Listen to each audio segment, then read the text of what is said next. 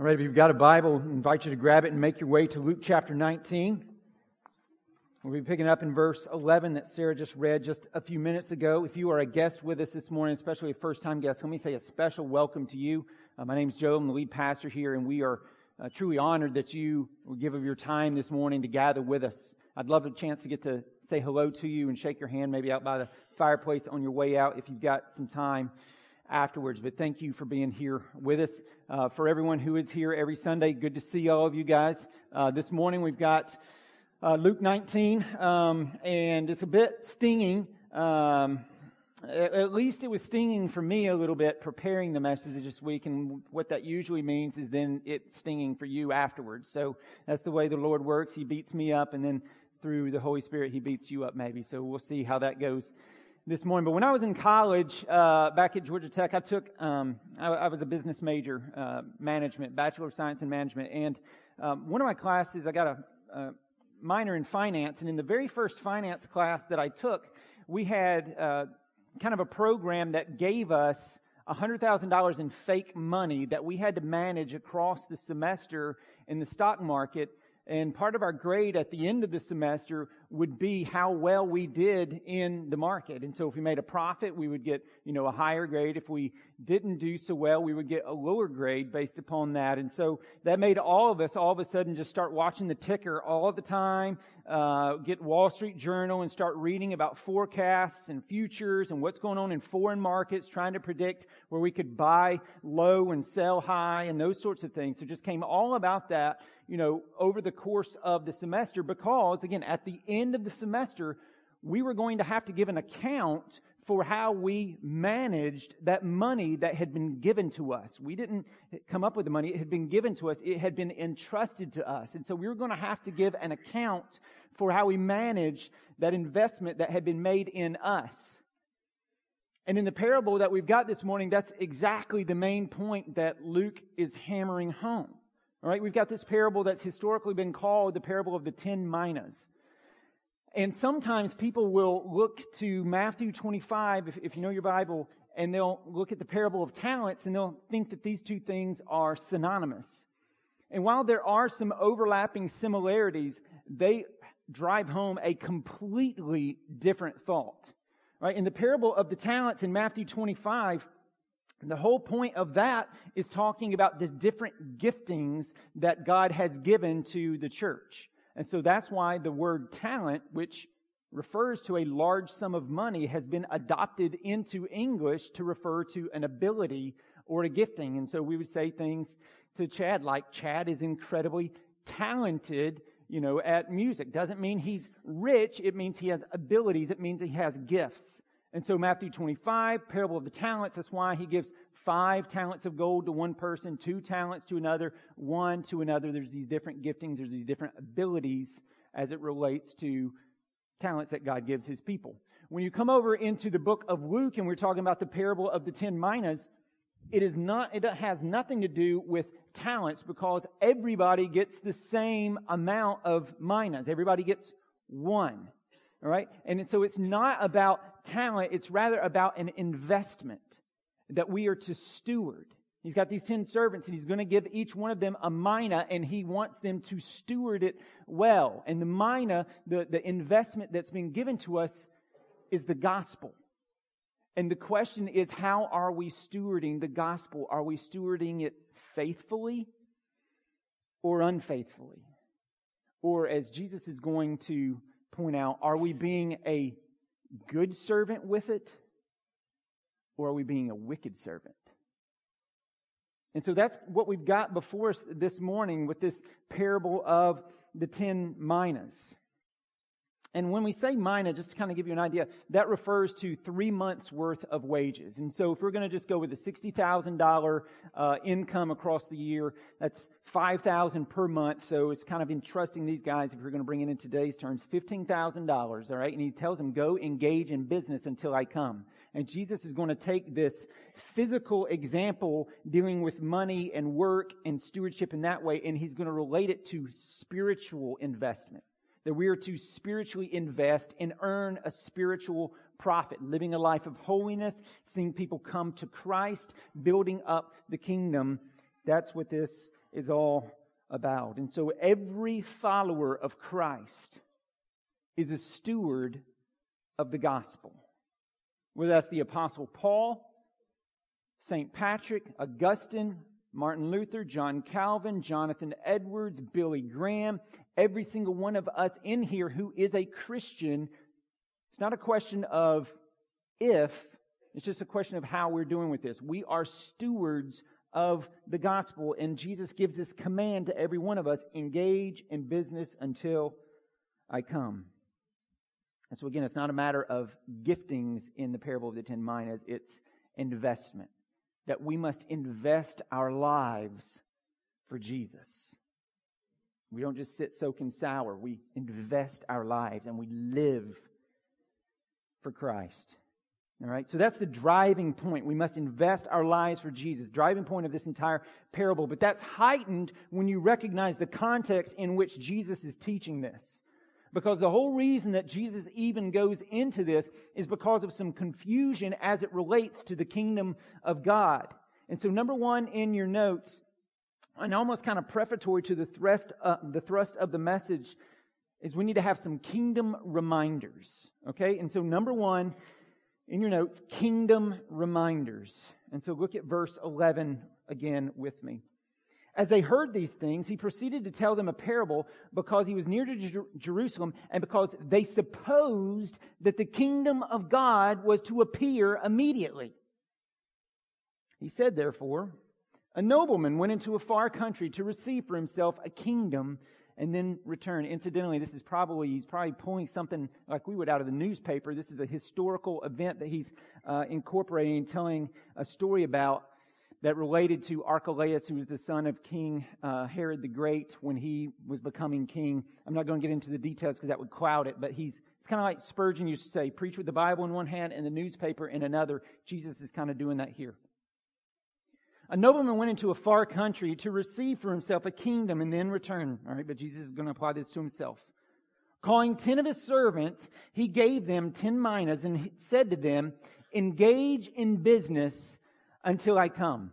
And so the whole reason Jesus is telling this parable is because people were thinking that the kingdom of God was about to come in its fullness, like right then, immediately. All right? That's why, as he heard these things, he proceeded to tell a parable because he was near to Jerusalem and because they supposed that the kingdom of God was to appear immediately. And so Jesus tells this parable in order to teach people that the kingdom is here in that the king is here, but the restoration of all things will come at a later date. And so for you and I, what this means is we are living between the times. We're living between the time of Jesus' first coming and Jesus' second coming. And so back in chapter 17, if you were here, we spent some time camping out on this idea of the kingdom of God. What is it? What does it look like? And this idea of an already but not yet paradigm. That there are already aspects of the kingdom that are at play in the world today because Jesus has come. He has defeated sin. But it won't fully be realized until Jesus comes again and brings the new heavens and the new earth, and God's people are living in God's place under God's rule and blessing for all eternity. And so verse 12, a nobleman went into a far country to receive for himself a kingdom and then return. And Jesus is applying this to himself. He said, therefore, a nobleman, this is Jesus, went into a far country, heaven. All right, Jesus would die, resurrect, ascend back into heaven. So a nobleman, Jesus, went into a far country, heaven, to receive for himself a kingdom and then return. So he's already the king, but the kingdom he's going to receive is people. It's people coming into the kingdom, people repenting of sins and trusting Jesus and being gathered into his kingdom, being gathered into his flock. And then someday he would return. And so through the parable, again, Jesus is trying to help people understand that there's going to be some time in between his first coming and his second coming. He's trying to explain that there's going to be an interim period of time, that the king will leave for a while, build his kingdom, and then he's going to come again. And so that's the context of the parable. That's why he told it. But then the thrust of his parable is, what do we as his followers do in the interim? So here's why he told it. Hey guys, there's going to be a big break between my first coming and my second coming. But then the thrust of it, what do we do during that time? What is the church to do during that time? And the answer is, we're to invest our lives for Jesus. In verse 12 again, he said, therefore a nobleman went into a far country to receive for himself a kingdom and then return. Calling 10 of his servants, he gave them 10 minas, one each, and said to them, engage in business until I come. And so mission, all right, sharing the love of Christ, living for Christ, is expected of Christ's followers. It's expected that we would engage in spiritual business, gospel business, seeking to see men and women come into the kingdom and living a holy life. It's expected that we would live on mission until He comes again. And so number 2 in your notes then is mission is expected. Mission is expected. We are expected to engage in gospel business. Calling 10 of his servants. Let's just get the whole parable now. Let's just read for a while. Calling 10 of his servants, he gave them 10 minas and said to them, engage in business until I come. But his citizens hated him and sent a delegation after him, saying, we do not want this man to reign over us. When he returned, all right, when Christ comes again, having received the kingdom, all these people who've become believers, he ordered these servants to whom he had given the money to be called to him, that he might know what they had gained by doing business. The first came before him, saying, Lord, your mina has made 10 minas more. And he said to him, well done, good servant. Because you've been faithful in a very little, you shall have authority over 10 cities.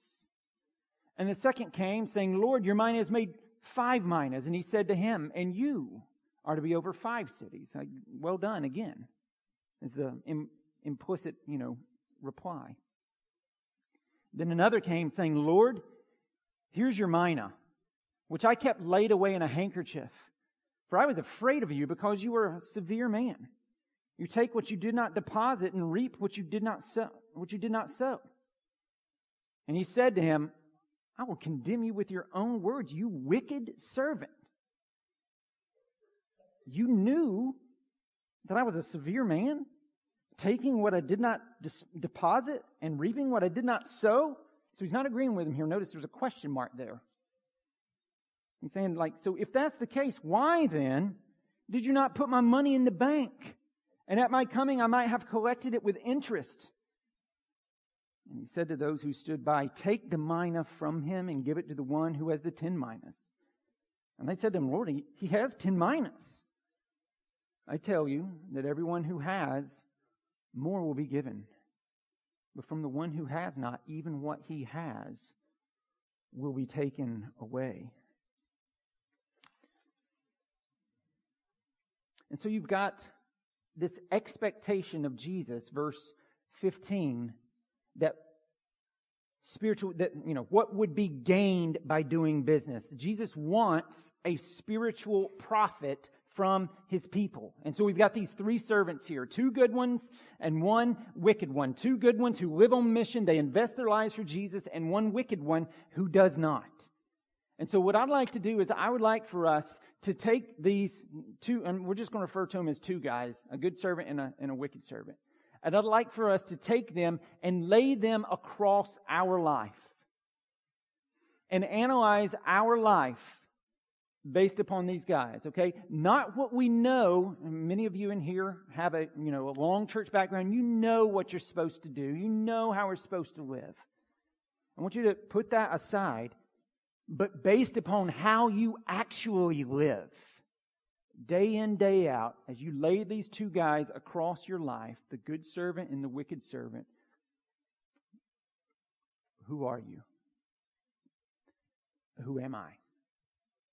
And so let's do that. Let's look at these guys. And so you've got the two good servants. All right, they produced a profit. So they took what the king had given to them, $15,000, we're going to call it, and one guy produced $150,000. Another guy produced $75,000. So they made a better grade in the finance class than I did. All right, they produced a profit. I didn't. I'll stop. And so the good servant spiritually then is the person who recognizes that all he has been given to him. All right, these guys, it was just given to them. They didn't do anything for it. They just gave it to them. And so it's not really theirs at all. They just steward it. All right? And so good stewards understand that everything that they have has been given to them, and it's been given to them to produce a spiritual profit. And so my money is not my money. It's God's money, and He gave it to me to produce a spiritual profit. My house is not my house. God gave it to me to produce a spiritual profit. My truck is not my truck. It belongs to God, and He has given it to me to use to produce a spiritual profit. My wife, my children, everything that we have, our friends, our physical healthy body or our broken unhealthy body given to us by God to produce a spiritual profit. Everything given to us by God for a spiritual profit. And according to this text, Jesus is teaching His followers that we will be held accountable for what we do with what we've been given. He's going to return one day and He's going to say, what did you do with my mina? What did you do with the gospel? And as it relates, I mean, listen, people coming to Christ or not, that's out of our hands, right? God saves, not our persuasive speech. God's the one who does that, so that's out of our hands. But we have to at least be striving. We have to at least try. I've got to strive to live a holy life, and I've got to strive to see people come into the kingdom and lead people to Jesus. Because I love God and I love people.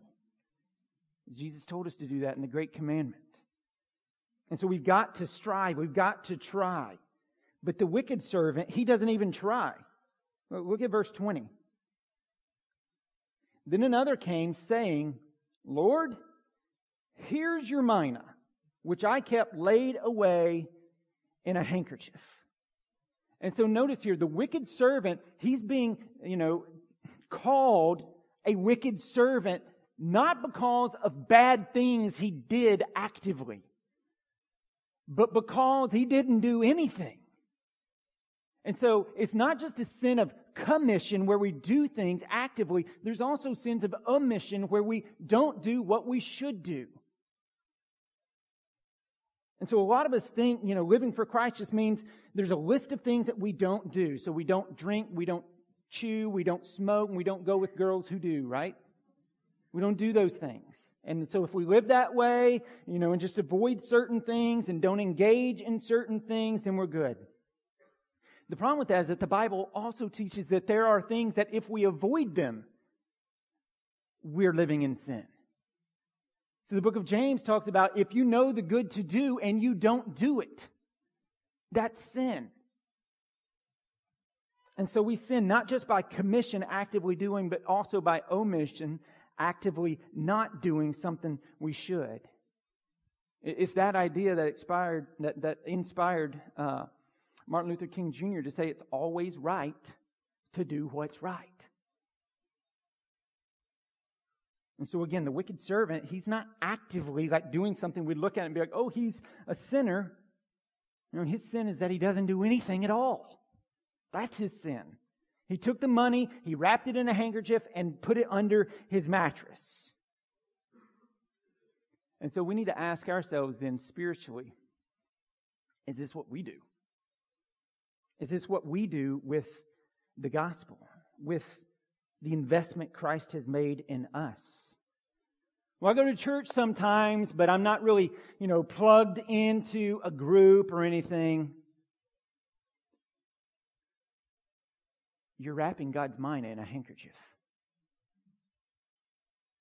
I got baptized as a kid, but I'm not really a member anywhere. Don't read my Bible. Don't pray except if I need something really bad. Don't give my time, my money, my talent to God and to others. You wrapped it in a handkerchief. I want my kids to pick up values, so I'm going to have them in church, but I'm not going to pursue the Lord. I'm not going to fight sin. I'm not going to submit to His Lordship. You're wrapping it up in a handkerchief. Or maybe you try what amounts to theological snobbery, but in our postmodern age today sounds all pious. Well, I don't really believe in organized religion. I don't need the church. I mean, I have a personal relationship with Jesus. Me and Jesus are good. He tells me I don't need anyone else. He tells me I can actually ignore parts of the Bible that I don't like. You are wasting your mina. You wrapped it in a handkerchief. And Jesus calls you a wicked servant. And folks, think about this. Like, none of us would do this with money. I mean, if someone in here wins that giant Powerball, and we'll talk about that on a different subject, but listen, you play, you win, you tithe.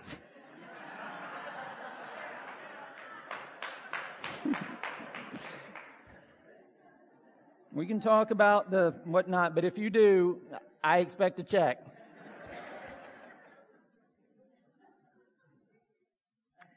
Let's not go with the Powerball illustration. Let's say you get an inheritance. That'll probably be a little better. You get a big inheritance from a relative. No one's going to take that and they're going to stick it under a handkerchief and stick it under a mattress. But that's what we do sometimes with the inheritance we have from Christ. That's what we do with the gospel. We wrap it in a handkerchief. I mean, just being straight with you. When was the last time you shared the gospel?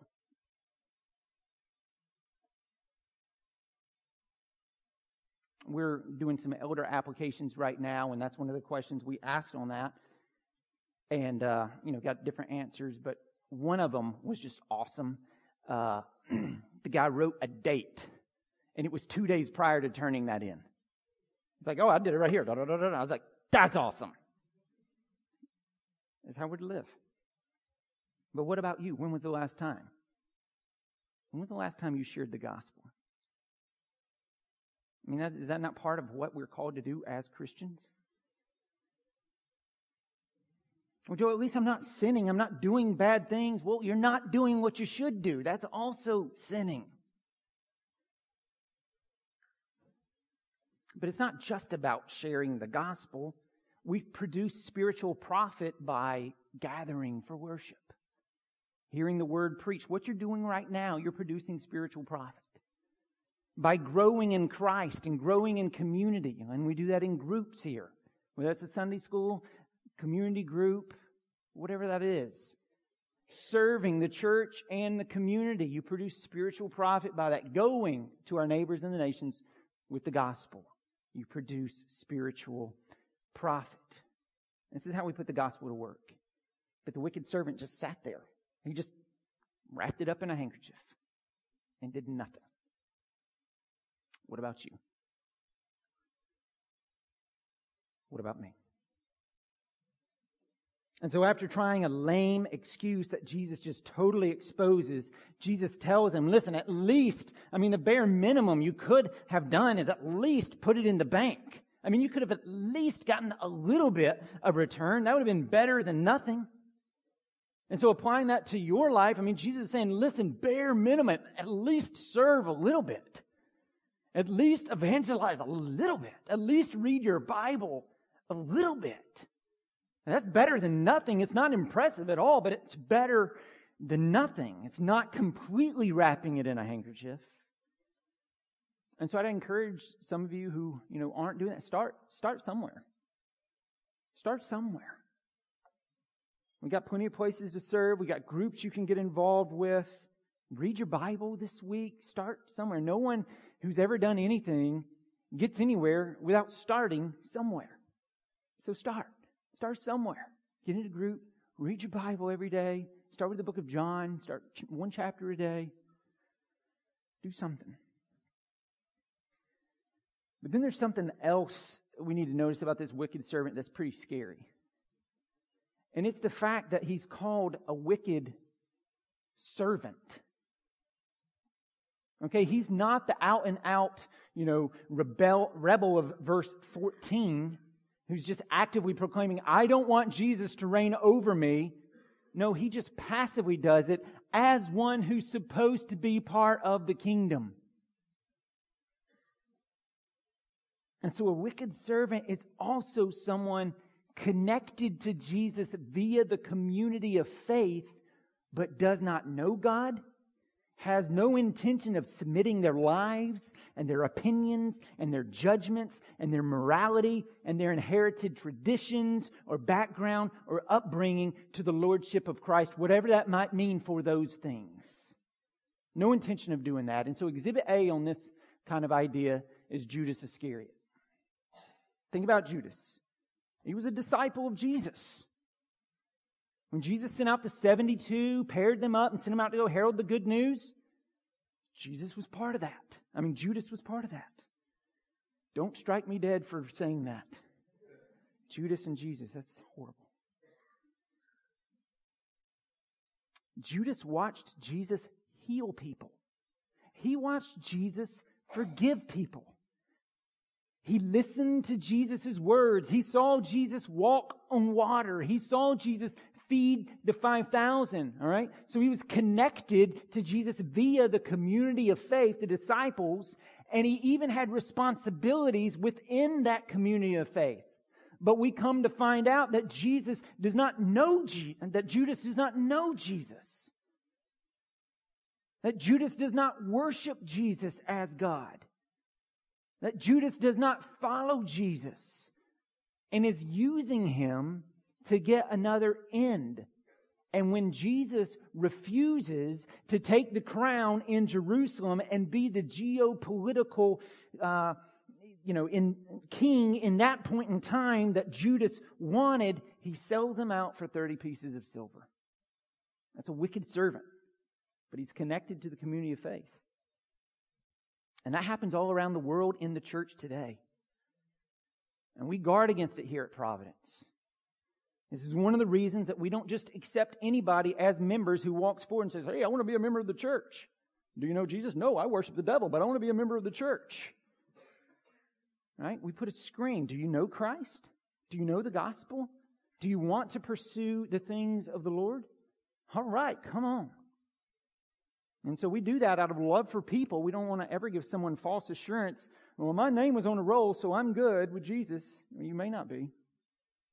So we out of love for people, we have a screen on the front door. But then out of love for God and His church, it's to be made up of regenerate people. That is, people who believe. So anyone can attend. Anyone and everyone, please come. But actual membership of the church is reserved for those who actually know Christ. But I'm sure we're not perfect on that. I'm sure there are people in this church, as there are in every church, people who may even have positions of responsibilities in the church, but they don't actually know Christ. That's why it's so scary. And they're headed to hell. And so as we lay this good servant who, made a spiritual prophet, and the wicked servant who did nothing across our lives, based upon your life, not what you know, but your life, the way you live, which one are you? Jesus is going to return someday, and He's going to know what you've been doing, and you can't say very little or nothing and expect to hear, well done, good servant. Our lives count. Not just right belief, but right practice. Bearing fruit. Producing a spiritual prophet. And so are you? Are you producing this? These are things we have to wrestle with. And listen, pastorally, those of you who should have an assurance of salvation, I'm not trying to take that from you this morning.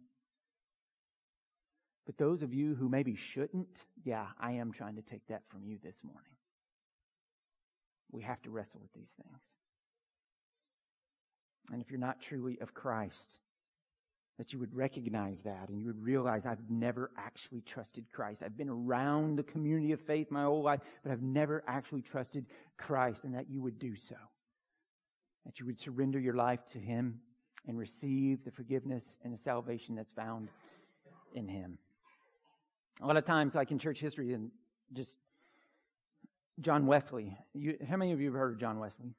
Okay, so most of you have heard of what, if you haven't, you've got Methodist Church, Wesleyanism, all right, John and Charles. Charles wrote a bunch of hymns. We sing some of them. John Wesley was like preaching the gospel for years and years and years, traveling around. But he wasn't converted. And so then he's on a boat one day from Georgia back to England, and he's riding with these Moravians. I mean, it gets crazy all the way that God orchestrated everything providentially to bring him to this point. And he realizes that he's never trusted Christ, and he's been doing ministry for years. And so he gets back, he walks to a church, he goes in, he hears the gospel preached, and he prays for God to save him in that moment. And that's when he was converted. Long after he'd been thinking that he was serving the Lord. He'd lived as a wicked servant. And in a moment, God made him a good servant. And He'll do that with any of us. Because we're all wicked servants on our own outside of Christ. It's only in Christ that makes us good servants. Because He's good and we get put with Him. And so I don't want to take that assurance from you if you should have it, but if you shouldn't have it, I do want to take that from you, because there's a big warning coming here at the end, and it's that judgment is coming. Judgment is coming, and that's number 3 in our notes. Number 3 in your notes, so we've got kingdom reminders, we've got mission is expected, and then number 3 in our notes, judgment is coming. And we've already talked about how Jesus is going to return, and He's going to want to report on His investment. He wants to see the ROI that He gets in the investment He's made in us. So we know in that way there's judgment coming. But I want us to make sure we understand the difference in judgment that is going to take place for believers and for non-believers. Because Christians are going to be judged. If you're a believer in Jesus, you will stand before Jesus to give an account of your life and be judged for varying degrees of reward in heaven. And so like the good servants here, you've got one and he's given 10 cities. You've got another, he's given 5 cities. So God's clearly not a communist. Some people will have more rewards than others based upon how they invested their lives for Jesus. Now, they're both going to be in heaven. Right? So they're not really, heaven's heaven. But there's going to be some degree, this text seems to indicate some degree of varying rewards in heaven. And so it's not a judgment that Christians will stand before. It's not a judgment to determine salvation, because that was already judged at the cross. For all who believe, Christ's death on the cross is a payment for their sin. And so our sin is gone, but that's not enough to merit being able to be allowed into heaven. So not only that, but Jesus gives us His perfect life, His perfect righteousness that's imputed to us. And so we are seen by God not only as forgiven, but also as holy and righteous. Not because of anything we've done, but because of what Christ has done and given to us. He's clothed us with righteousness. And so all the honor and all the glory and all the praise for our salvation goes to Christ. We didn't do anything. Jesus paid it all. So praise the one who paid my debt and raised this life up from the dead. And so again, believers in Jesus, they are going to stand someday to give an account and have their life judged for varying degrees of reward in heaven. But non-believers, Jesus teaches that they will stand before Him someday to give an account and have varying degrees of punishment in hell. And so verse 27, but as for these enemies of mine who did not want me to reign over them, bring them here and slaughter them before me. This is a hard word. from Jesus' lips. This is Jesus talking. And what he's doing, he's connecting back to verse 14. If you look back at verse 14, it says, but his citizens hated him and sent a delegation after him saying, we do not want this man to reign over us. And then back to verse 27. But as for these enemies of mine who did not want me to reign over them, bring them here and slaughter them before me. And that is a hard word.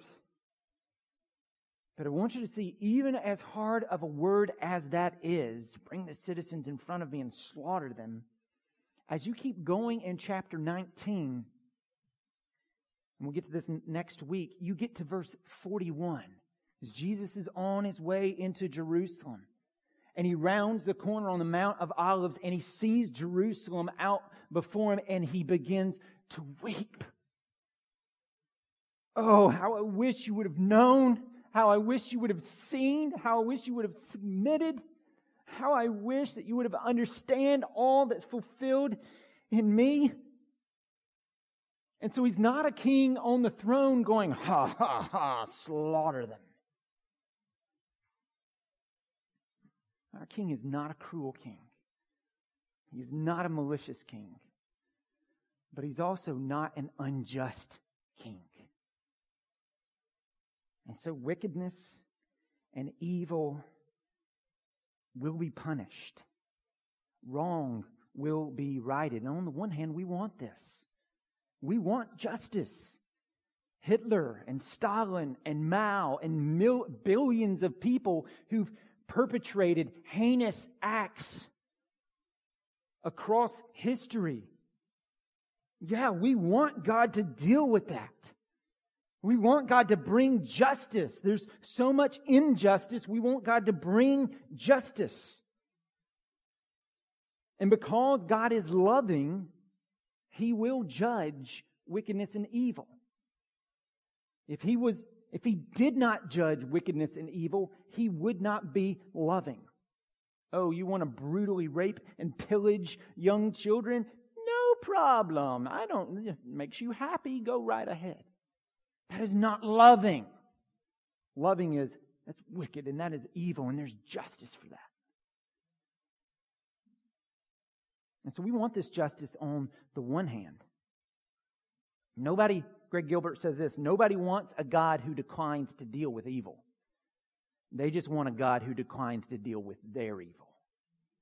That's what we want. But sin and evil will be punished. And so because I love you, I will stand up here and tell you the truth even when it's uncomfortable. And so the truth is this, you're going to die. 150,000 people around the world will die today, 150,000 more tomorrow, 150,000. We're going to die. And you're going to stand in front of God. And you're going to give an account. And if you're a non-believer in here, you can rail your fist against God all you want and leave this church and never come back and go somewhere where you can have somebody tickle your ears and tell you what you want. But that does not change the fact that this is the reality that you're going to face someday when you die and stand before God. You will die, you will be judged, and the God of the universe with all authority in heaven and earth will say, you are a good servant or you were a wicked servant. And so there is no bigger issue that you can think about in your entire lifetime than this. And again, for those of you who should have assurance, I'm not trying to take that from you, but for those of you who shouldn't, based upon the way you live, as you lay these things, wicked servant and good servant, across your life, who are you? Is there any spiritual profit in your life? Are you investing your life for Jesus? Or is Jesus a puppet? You think you can pull the strings to get the things you want.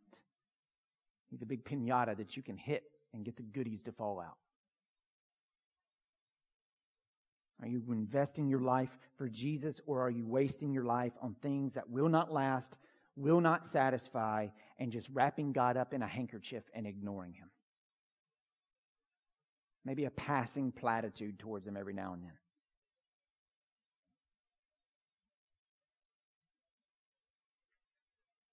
These are hard questions.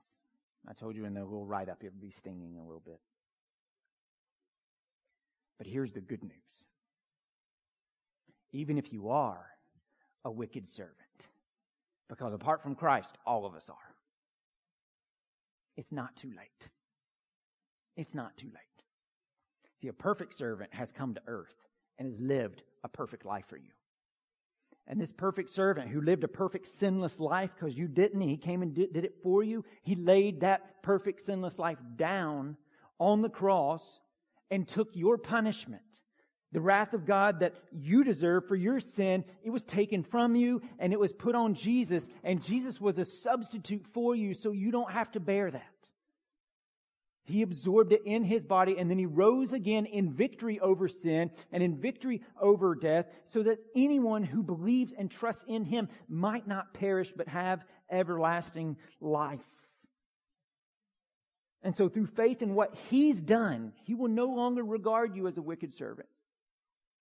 He will regard you as a good servant. And again, not on the basis of what you do, but on the basis of what Jesus has done. This is the good news of the gospel. We don't get what we deserve. We get what Jesus deserves. And that's ridiculous. When I think about my own life and what I deserve and all that I've done wrong, do wrong, and will do wrong someday, it baffles me. That's why grace is so amazing. We don't get what we deserve. Jesus got what we deserve. And we get what Jesus deserves. But you've got to receive it. It's not default. And Christ is holding it out to you this morning. So receive it if you have not. Trust Him. Surrender your life to Him and His lordship. For the praise of His glorious grace and your own good. And then when that day comes and you pass away and you stand before God, He will say, "Well done, good servant." Not because of what you did, but because of who you loved and submitted to. Let's pray.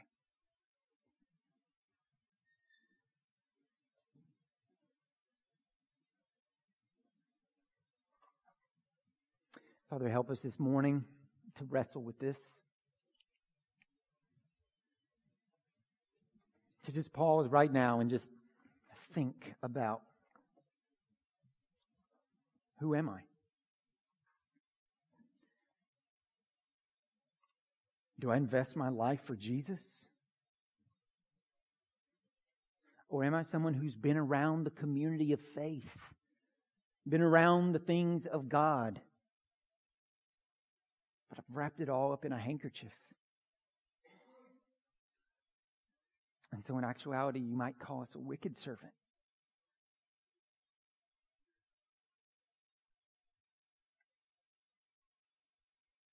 And if that's what we realize about ourselves, help us then to flee to Christ, to flee to mercy, to fling ourselves on the sheer grace that He offers, and be redeemed, be saved, be given salvation. For those of us who are believers, God, help us to never be haughty about that. We didn't do anything. Jesus did it all. And help us to invest our lives humbly, recognizing anything that we have in our life is yours, and it's been given to us, not to terminate on us, but to bring a profit to the kingdom. And so to let us live for you with every ounce of our being. And let us cheer one another on as we pursue you.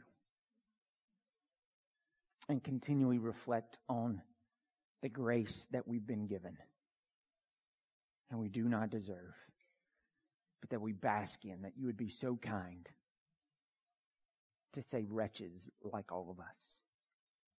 We ask it in Christ's name with thanksgiving. Amen.